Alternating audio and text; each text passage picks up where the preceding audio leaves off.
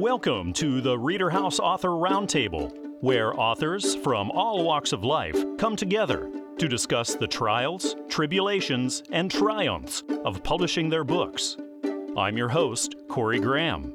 Join us here every Friday night at 8 p.m. or listen anytime via podcast at Spotify, Apple Podcasts, Stitcher, TuneIn, and PodServe, to name just a few. The Author Roundtable is sponsored by Reader House Online Bookstore, where the independent new authors come first. Author Linwood Batts is joining me right here now at the Reader House Author Roundtable. Linwood, thank you for being here with me tonight. You're welcome. Thanks for having me. Well, it's great to have you on the show, and I just wanted to say congratulations. You have a new book out titled Lion Leadership Mentality. So, Linwood, what are readers in store for with this? Well, they're in store to explore a bit more about passion, purpose, and vision. I'm taking the lion attitude and adding biblical principles along with industry standard leadership qualities so that the reader can have all three perspectives as they're reading the material. Were you writing for church leadership primarily? Well, it is, yes, church leadership too, but what I found in doing some leadership conferences most recently, there are also some teams that really get excited about passion, purpose, and vision, but also leaders in corporate America that are Christians that are leading, people in that work environment. So I'm finding that there's a little bit of everybody that it touches.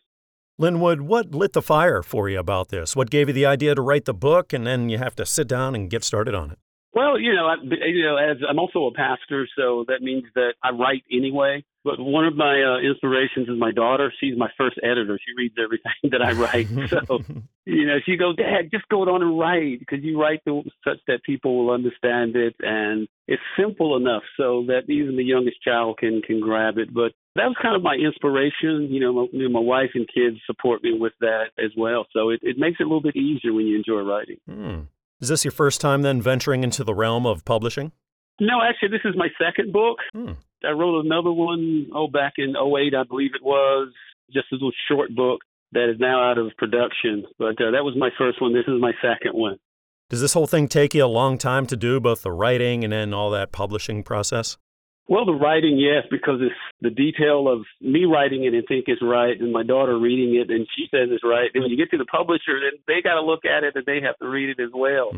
So it probably took me a year to put it together and then another 6 months to go through the publishing. So, it's about a good year and a half to finish a project, or longer, right? Depends on how long you're writing. Yeah, a lot of time and work goes into this kind of thing. So what was it like when you finally got that first physical copy and you got to hold this thing in your hands? Well, that was like, that was awesome, to get the book in my hand, which says there was a finished work. And, it's like I said, well, the Lord finished what he started, if you would. So it's just like really exciting to get that in my hand. And then, even more is when somebody else has read it and they go, hey, I've read it twice, man, because I wanted to make sure I got everything. So it just makes my eyes light up, my heart warm from the joy of it. Do you think we'll see more from you in the future when it comes to writing and publishing? Yes, absolutely. I'm already thinking about the next book that's going to be a sequel to this one. So I'm starting to do some research and gather some information about how I want to pull that one together. It's going to be a little bit different, I think, but it's going to kick off from the lion mentality and just grow from there. Linwood, there are a lot of aspiring authors listening to us right now. What's your best advice you could give them? What I would tell them, because I had someone ask me that recently, how do you get started? I said, really just start writing, right? Just get it out of your head and get it on paper and just let it flow. And, don't worry about the organization yet, but the more you write, all of that's going to come together with the outline. So that's my message. Just start writing. Just let it flow and have fun doing it. What did you find the most challenging part of the publishing process once you got done writing it, but now there's a lot more work to be done?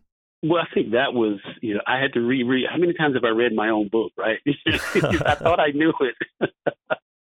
So I had to read it again and edit it and send it back. And then I had to read it because they had changes, so I had to read again. And I think that was it. It's like that third time is like, I've read it 3 times already. Do I want to read it again? But I have to read because I could have missed something as well. So it's that constant reading and understanding and going back and forth to the publisher, which they do tell you. We're going to go back and forth many times because we want to get it right. And I agree with that. I really appreciate them for doing that. I know readers will be blessed by this book and should definitely check it out. The title is Lion Leadership Mentality. It's written by Linwood Batts and is published by Christian Faith Publishing. Of course, you can find it everywhere, like at Amazon or at Barnes & Noble, iTunes, and traditional brick-and-mortar stores. Linwood, thanks again for coming on the show and chatting with me all about your book. I had a nice time talking.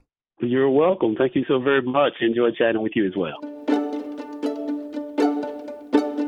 I'm joined right now here at the Reader House Author Roundtable by author Carol Williams. Carol, welcome to the show. Thanks for being here with me.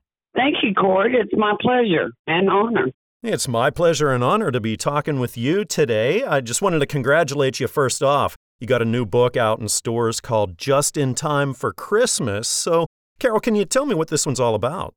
Well, Just in Time for Christmas is a story about loss and despair and then new beginnings with God's help and friends. What sorts of readers were you writing for, Carol? Family and friends and anyone that likes a good Christmas story and has faith that God will help us in these times. Can you go back and tell me about whenever you got the idea for this and wanted to sit down and start writing this story? Actually, it was from a dream, Corey. I had been watching a lot of Christmas stories, and one night went to bed, went to sleep, and the dream was so vivid, I knew that I had to put pen to paper. And that's what I did, and it took me approximately 2 weeks to write the story, and I wrote it originally as a screenplay. Oh, wow. So we'll see what God's got planned for that, but he led me to having the book published, and I just follow his lead. Fantastic. Was that publishing process then a long one for you? No, not really. Covenant Books have been great. They've been true to every word that they've spoken. It's taken about 6 months to get it to print. As I said, it was written as a screenplay, so in book form, it is a short story. Now, Carol, when it comes to writing and publishing, is this something new to you? Yes. So I'm sure you learned an awful lot along the way. Do you have any advice that you could give to people listening right now who are authors just starting out like you? I guess my best advice is to pray about it, of course, but put your ideas pen to paper, as I said earlier, and don't be afraid of the risk. Don't be afraid of being told no, because somebody out there, if you take your time with the book and put your heart and soul into it, somebody's going to see that effort. I know you put a lot of your heart and soul into Just in Time for Christmas, so when you finally got that hard copy in and you got to look at it and hold your book for that first time, Carol, what was that like for you? Oh, wow, Corey. It was amazing, awesome, all the above. It's hard to put in words exactly how honored I felt to literally have the book in my hands, something of me, and Covenant Books did a great job on the illustration and helping me through the process. So to actually have something of me in print in my hands, it was just awesome. Have you given thought to maybe writing a follow-up to this or doing more writing in the future? Oh, yes. I have thoughts on paper. I'm not really sure which direction the story is going to go, but I have thoughts, and I have put that on paper, and beginning the first of the year, letting the holiday season get behind us, I'm going to start on the second installment of my writing career, I guess you would say, but it will be a book. It will not be written as a screenplay. So that's going to take a little bit longer, but I'm excited about doing it and encouraged by my publishing assistant from Covenant Books. She's been great and very encouraging. So I'm looking forward to the endeavor. That is exciting. Now, when you're writing, do you ever get writer's block or just hit that time whenever you don't know what to write next? And then, Carol, how do you get through that? On the first one, the only one, Just in Time for Christmas, came extremely easy, and I give God the credit for that. The second one, I'm not sure. There may be some writer's block, so I'm not quite sure how to answer that. But just keep going forward and trust that it will work out, Get up, have a cup of coffee and whatever, let your mind relax and then go back to it. I know a lot of people will be blessed by this book. It's titled Just in Time for Christmas. It's written by Carol Williams, and it's published by Covenant Books. Of course, you can grab it up everywhere, like at Amazon and Barnes & Noble, or iTunes and traditional brick-and-mortar stores. Well, Carol, it's been wonderful talking with you here tonight. Thank you so much for joining me here on the show. Well, thank you, Corey. It is my pleasure and my honor, and this is the first time for me. So thank you for the experience. A new book just hit stores by author Rick L. Johnson titled There is a Doorway. I'm really happy that the author, Rick, is right here with me now, and we're going to talk all about it. Rick, welcome to the show. Thank you so much for being here. Hi, Corey. Thank you for having me. Can you tell me what you've written about in There is a Doorway? Well, let's see. It's a book on Revelation that I was in pursuit of for 50 years of my life, trying to make continuity and understanding of the Bible and the Scriptures. And it seemed the harder I was trying, the more I was chasing my tail, until I hit a certain stretch where I decided to really roll my sleeves up and just go in and stop waiting for somebody to show me. And I got into where the Holy Spirit got a hold of me and started revealing the truths like they never were before. And the book just came alive to a point where the zeal it generated, I couldn't contain it. So I had to write the journey in the book. What sorts of readers were you writing for here, Rick? Basically, I'm looking for new Christian believers, just Christian curious people that are looking for some serious answers to some serious questions, because we do certainly live in serious times. And there was some enlightenment that was revealed that I think would be most helpful to many people. Rick, what was the spark that had made you to decide to sit down and write this book? I basically, once the truths started lining up and stacking up, and I realized there was a certain continuity that had been eluding me completely before, to where I only knew enough really to just be dangerous to myself and chase my tail as far as the Scriptures go. But it got to the point where constant and daily bathing for 2.5 to 3 years and studying, it just started revealing knowledge and things that had been a mystery for a long time. And I got into the writings of Paul, from Romans to Philemon, and the book just came alive.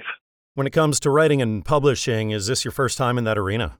This certainly is. I had entertained doing it for many years and about 3 or 4 other attempts, but this was the one that really moved me to go on. When you got that first physical copy in of There is a Doorway, Rick, what was that moment like for you? Well, I'll tell you, it was a beautiful moment for certain to see the result of a long-term effort and endeavor that I knew would be most worthy. But I knew the work wasn't quite done, but I have arrived at the desired juncture that I was looking for. Do you think we can expect more from you in the future?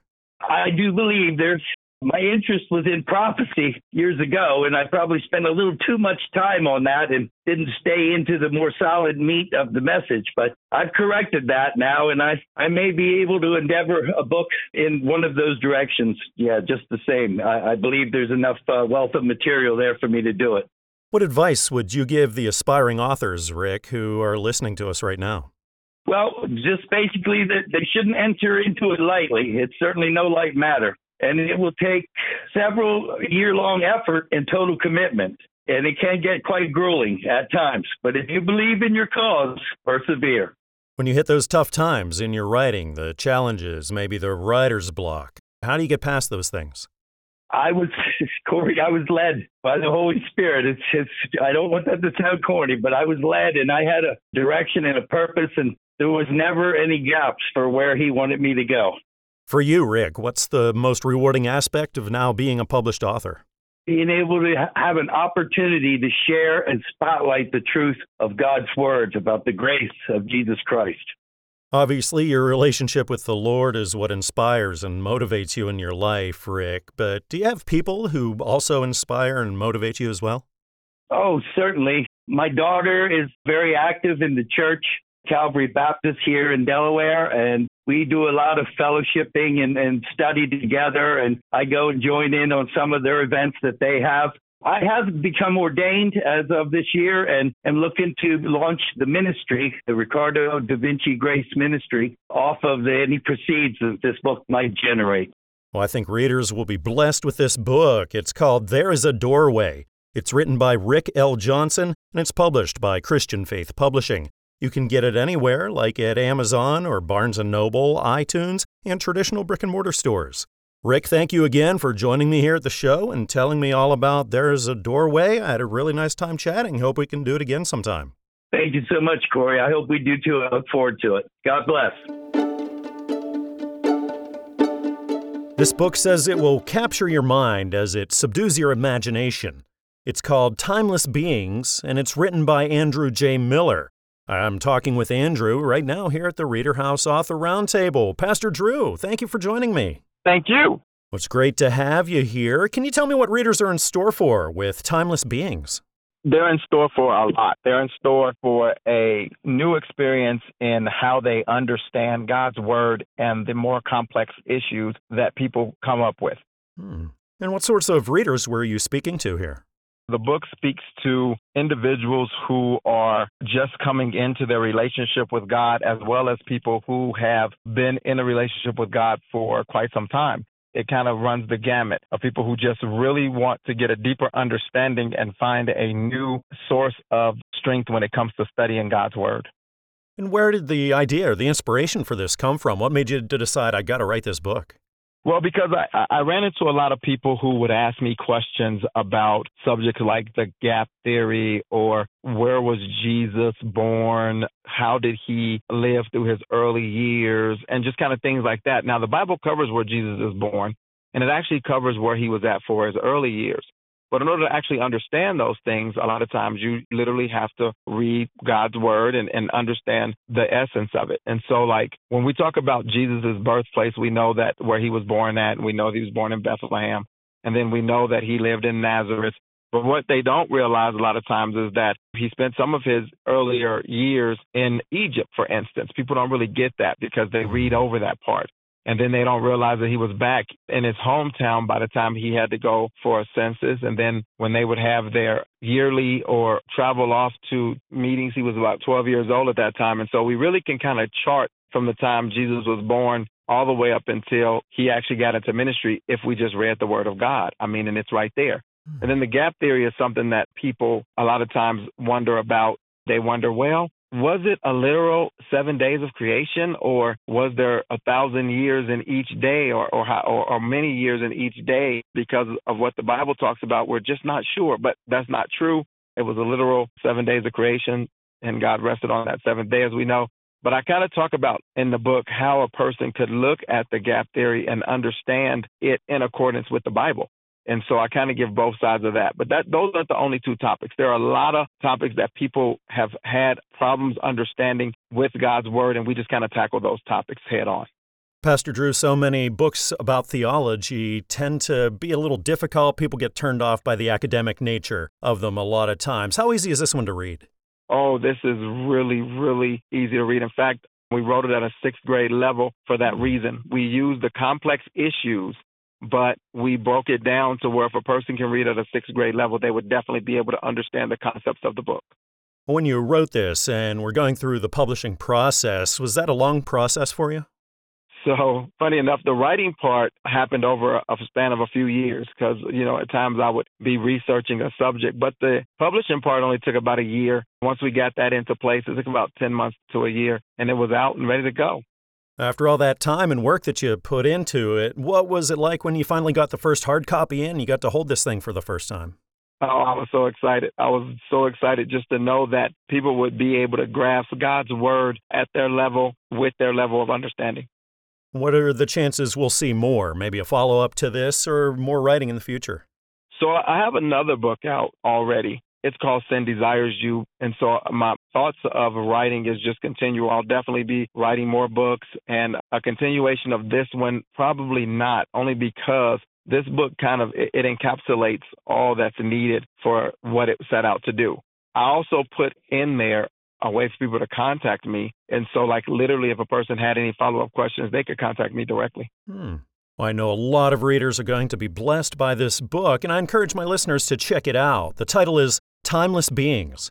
It's written by Andrew J. Miller, and it's published by Covenant Books. Of course, you can grab it anywhere, like at Amazon or at Barnes & Noble, iTunes, and traditional brick-and-mortar stores. Well, Pastor Drew, thank you again for joining me here tonight and telling me about your work. I had a nice time talking with you. Thank you, sir. I had a nice time talking to you as well.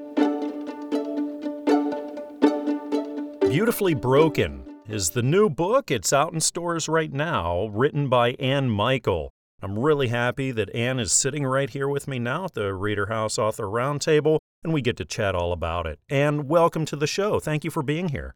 Thank you for having me. I'd really love to hear about Beautifully Broken. What can readers expect? Beautifully Broken is kind of a survival story, if you will. I lost my husband to suicide, and I'm sorry. Thank you.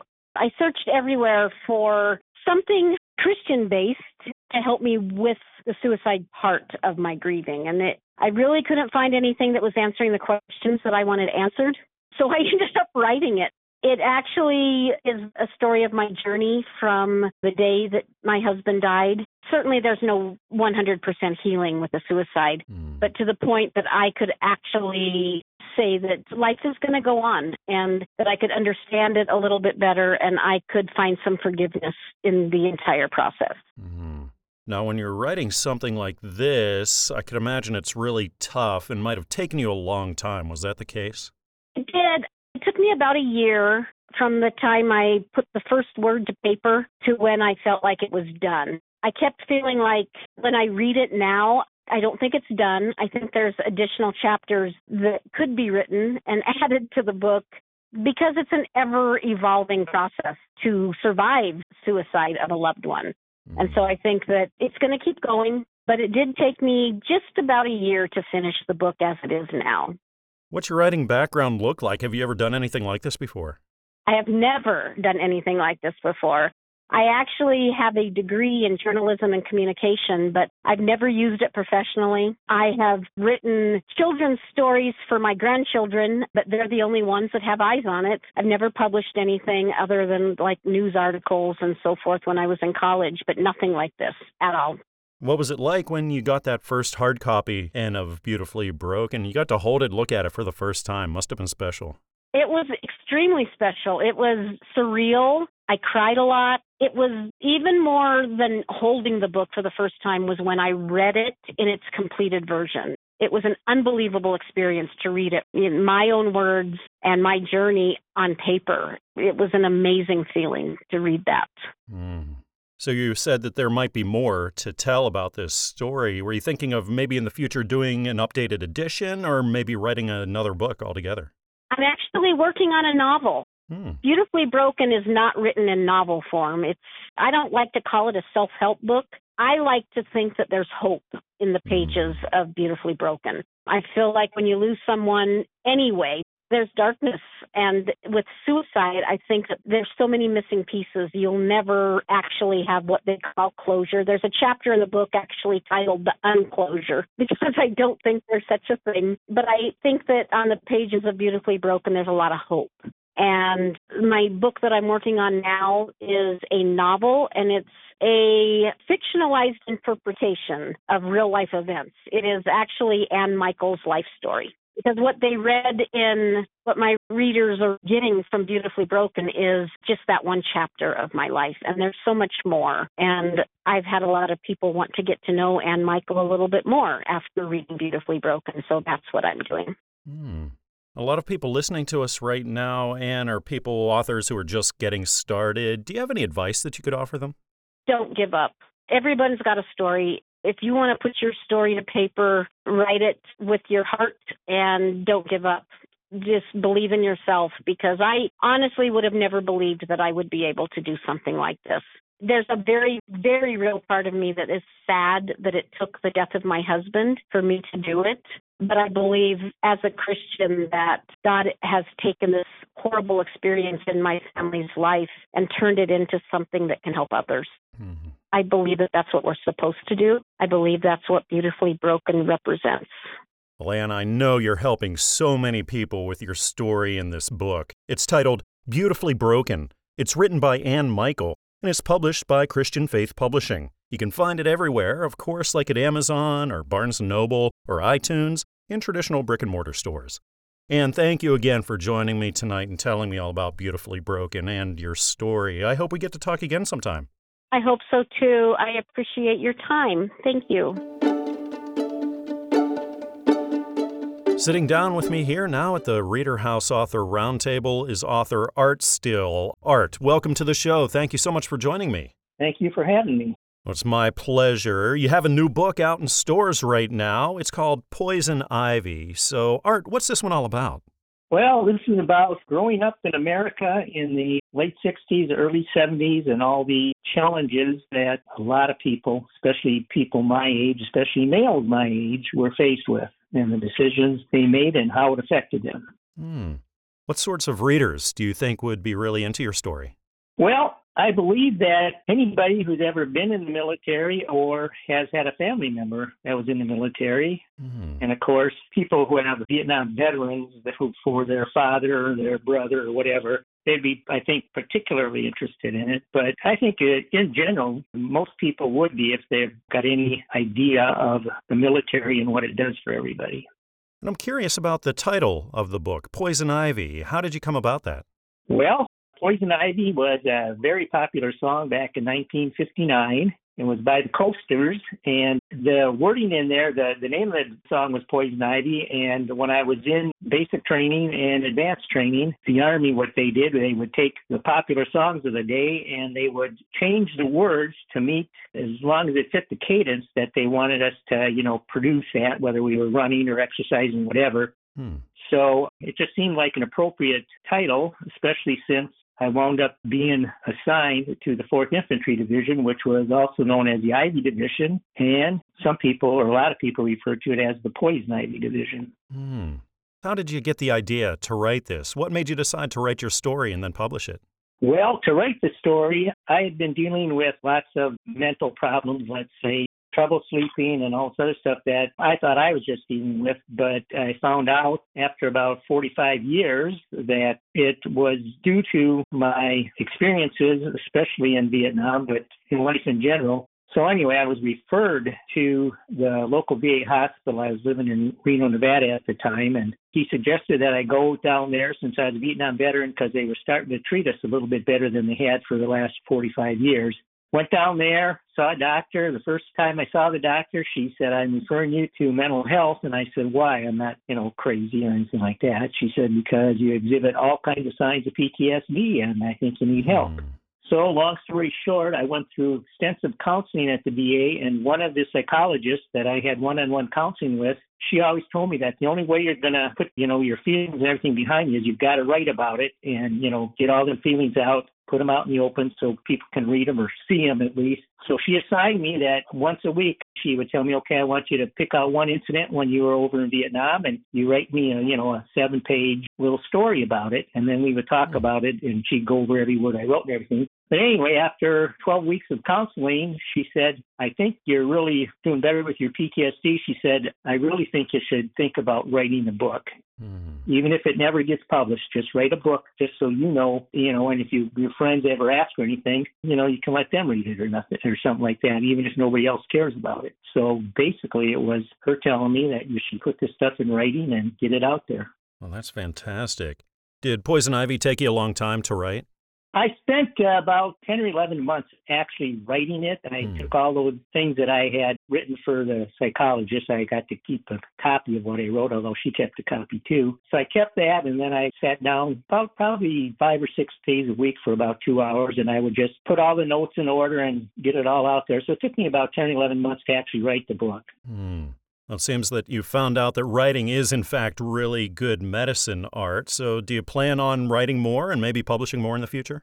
I intend to. I've got 2 other books that I started on already. One of them I'm really stuck on. The other one I'm into chapter 2. So they're not going to be anything like this book, but I can write about other stuff.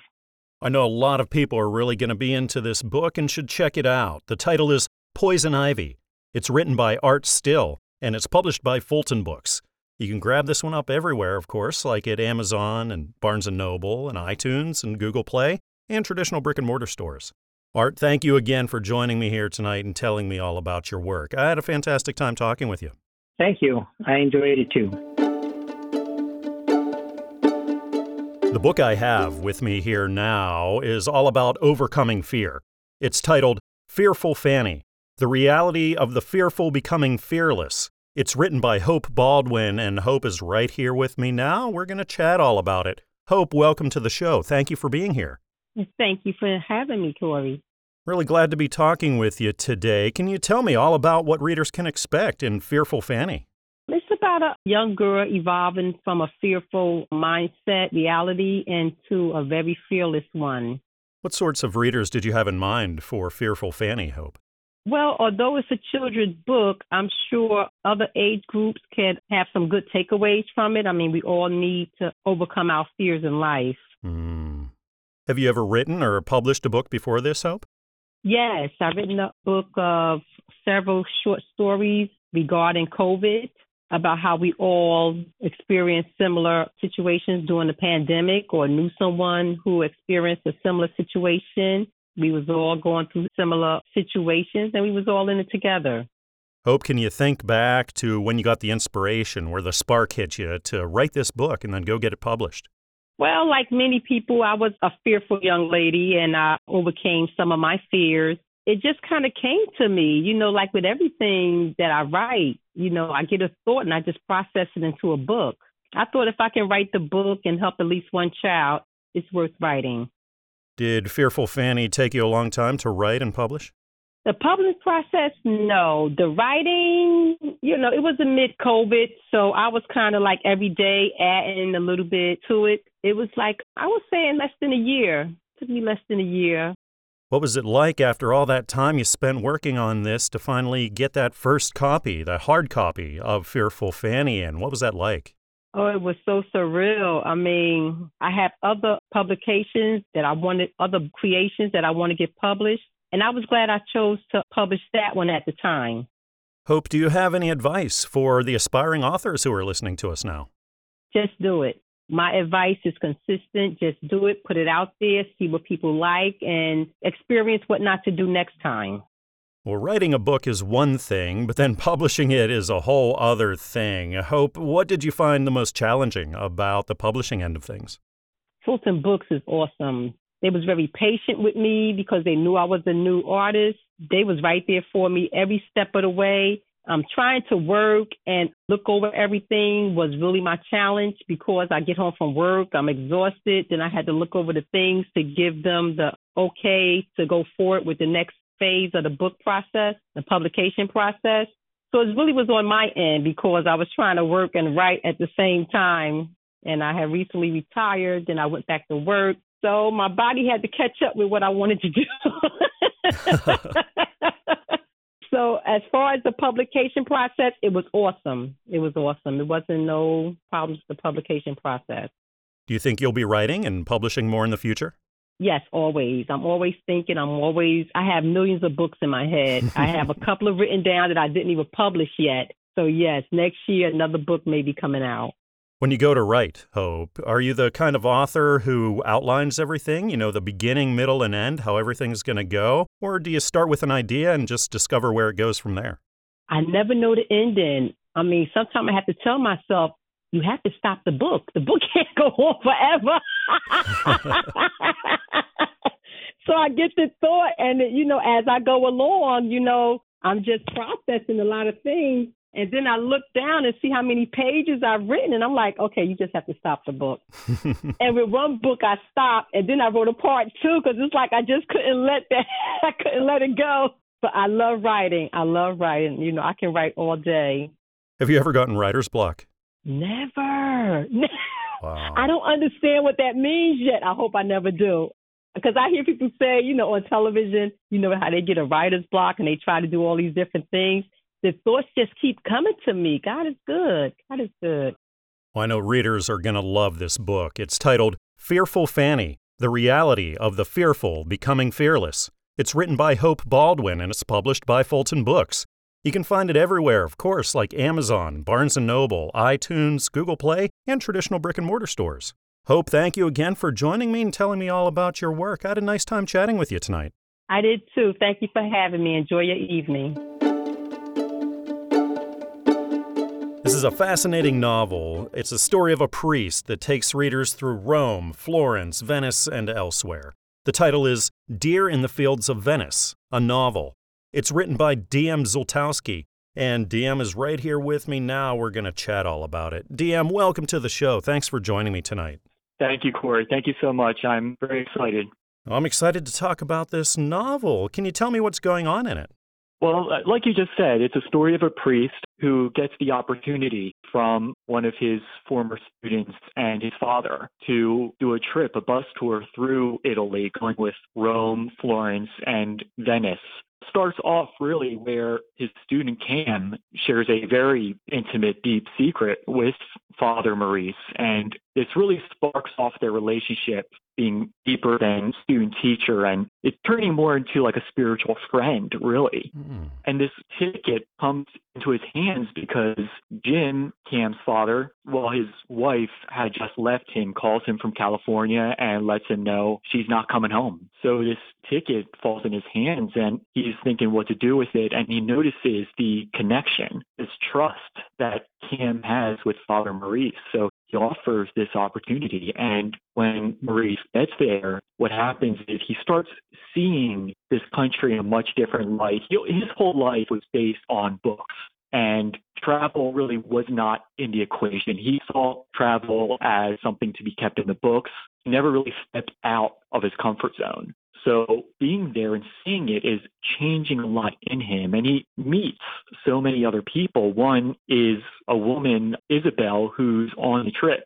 She has a lot of baggage that she's also carrying. And what happens is this friendship is causing him to see things a little differently. He's seeing things in a different light, and he starts seeing himself. And there's actually a statement that the Monsignor says to Maurice about this trip. And he says, that is why our Lord chose Italy for the center of our faith.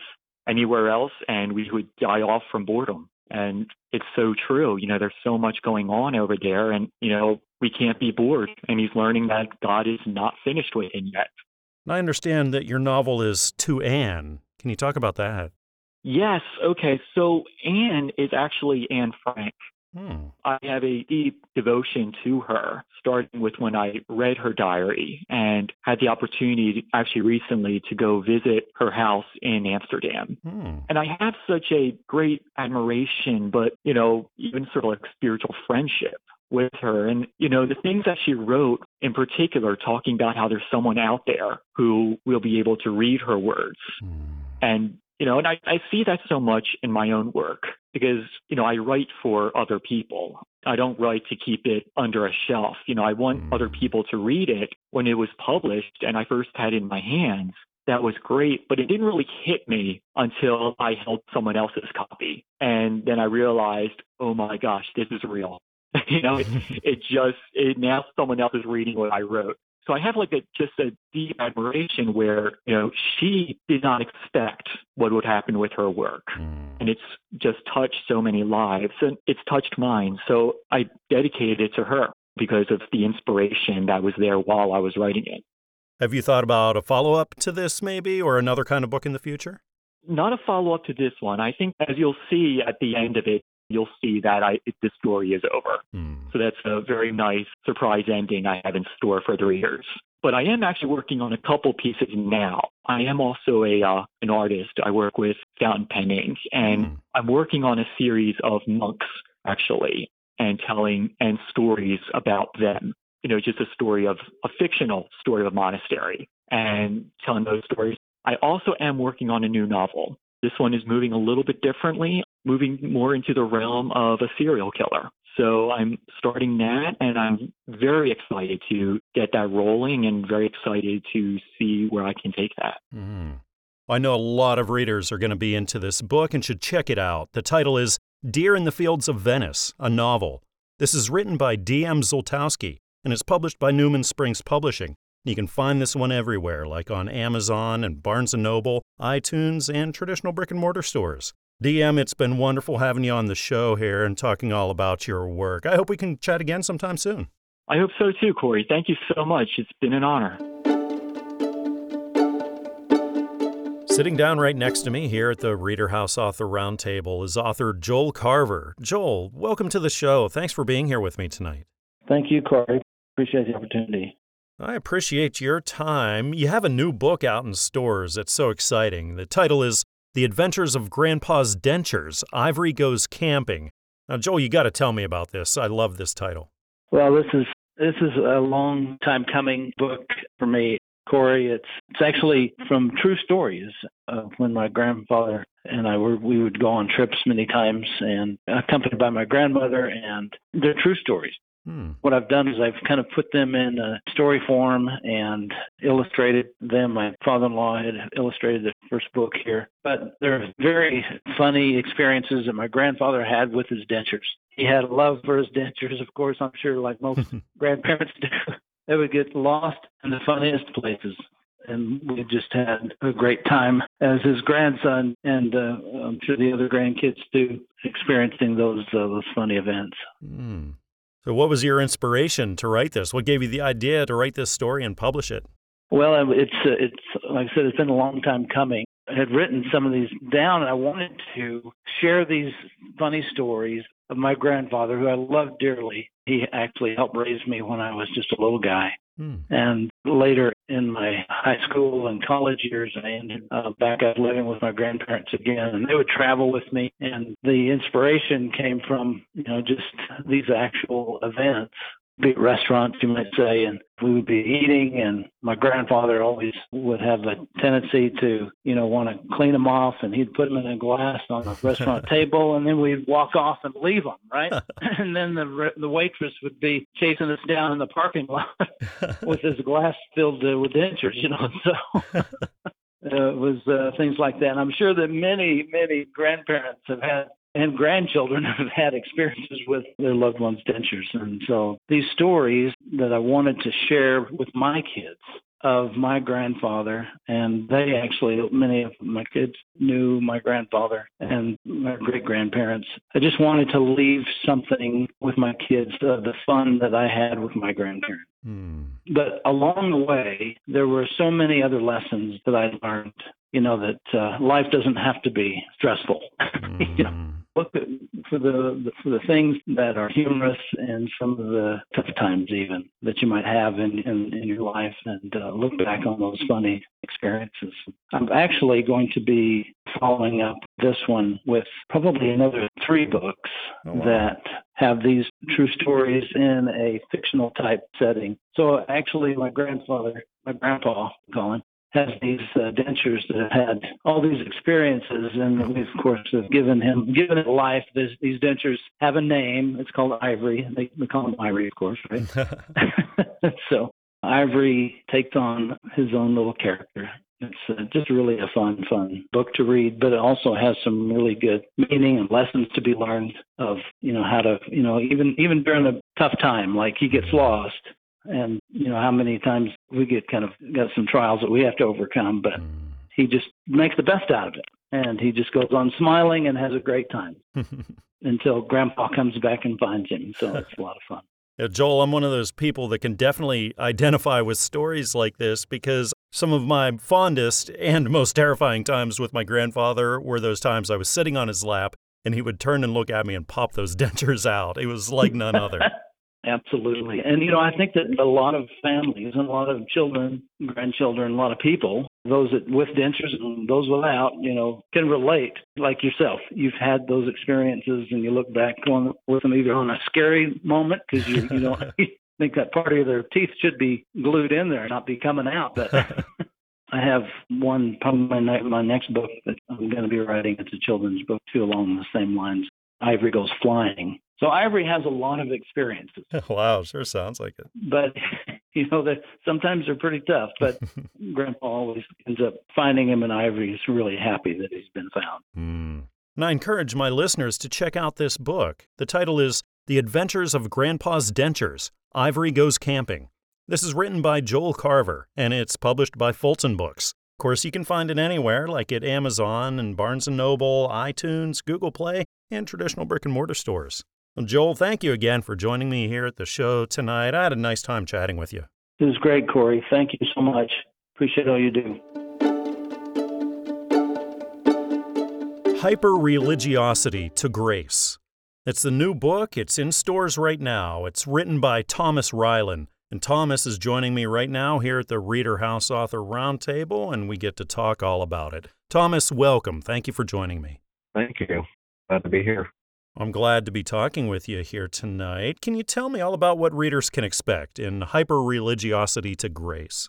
Absolutely. It's a 10-year journey through a mental condition I had while I was a believer, but also struggling at the same time. And hyper-religiosity is kind of a broad term. It can include many different things, but in my world, it meant not understanding the voice of the Lord correctly and having these grandiose thoughts of what God wanted me to do and not do, and putting a lot of pressure on myself, unnecessary pressure. And so it kind of just catalogs that whole journey, and it's very intense.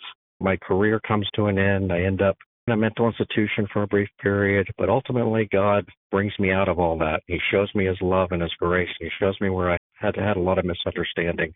And so ultimately it's a story of hope. Wow. What a story, Thomas. What inspired you to write this and release it to the world?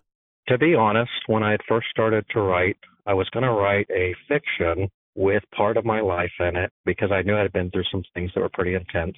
And I started writing it, and as I was going through it, probably about 60% of the way, I realized I'm not getting off of my character and it's basically sticking to the script of my life.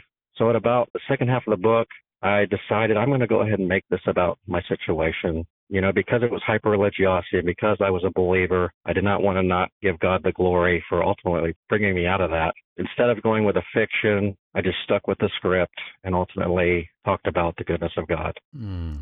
Thomas, what kind of readers do you think would get the most out of your story? I would say pretty much it's an interesting story for multiple reasons. The story will make you laugh at some points. There's some areas that are very sad. I believe it's also encouraging because it's a story of never giving up. And I would say a broad variety of readers. There's a couple areas in that book where it's, they're more mature concepts, but they're presented in a Christian way. What does your writing background look like, Thomas? Have you ever taken anything on like this before? This is my first book. I went to college and I've always done well in school growing up. Math is my strong suit, but I was also a good writer on technical things. And I just started writing my story and thought, this is worth giving a shot. What was it like when you got that first hard copy in and you got to hold it in your hands and look at it for the first time? It's very rewarding to see that come to pass. And, there's so many people that have a story. Everybody I run into, they have a story. And it's rewarding to know that something gets passed on from here, in my life, that maybe somebody could pick up somewhere else and get something from it. Do you have plans to maybe do more writing and publishing in the future, Thomas? Funny enough, I just finished up a manuscript. It's more about the lessons of life and the takeaway and kind of the things that I would have told myself 15 years ago, things that the Lord has kind of helped me grow and learn and how to avoid pitfalls and how to just win in Christ. That's going to be coming out. It's going to be basically a book about concepts in Christ that would have been valuable to me 15 years ago. Thomas, this was your first book, so I'm sure you learned an awful lot along the way of doing this. Do you have any words of advice that you could offer to the aspiring authors listening to us? Absolutely. I would say that every person has a story to tell, and if you haven't written much, just start small. Maybe in a journal, and you have something to tell the world. So just start small and go from there. What happens when the writing gets challenging for you, Thomas? Maybe you hit writer's block, or maybe you hit a point where you don't know what to write next. How do you get through stuff like that? Well, I guess it's because of my engineering mind. I pretty much plan out a lot of things in advance. I almost never sit down not knowing what I'm going to talk about next. So throughout the week, I'm already thinking about what the next chapter is going to be. And then I just do that. And then after that chapter, I stop and then I think about the next one. So I kind of pre-plan everything. I mean, other writers do it different, but that's my strategy. I think a lot of readers will be blessed by this book. The name is Hyper-Religiosity to Grace. It's written by Thomas Ryland, and it's published by Christian Faith Publishing. You can get it everywhere, like at Amazon and Barnes & Noble and iTunes and traditional brick-and-mortar stores. Well, Thomas, it's been wonderful chatting with you here tonight on the show. Thank you again for joining me. Thank you, Corey. Have a good day. We hope you enjoyed this edition of the Reader House Author Roundtable, where authors from all walks of life come together to discuss the trials, tribulations, and triumphs of publishing their books. We hope to see you back here every Friday night at 8 p.m. or listen anytime via podcast at Spotify, Apple Podcasts, Stitcher, TuneIn, and PodServe, to name just a few. The Author Roundtable is sponsored by Reader House Online Bookstore, where independent new authors come first.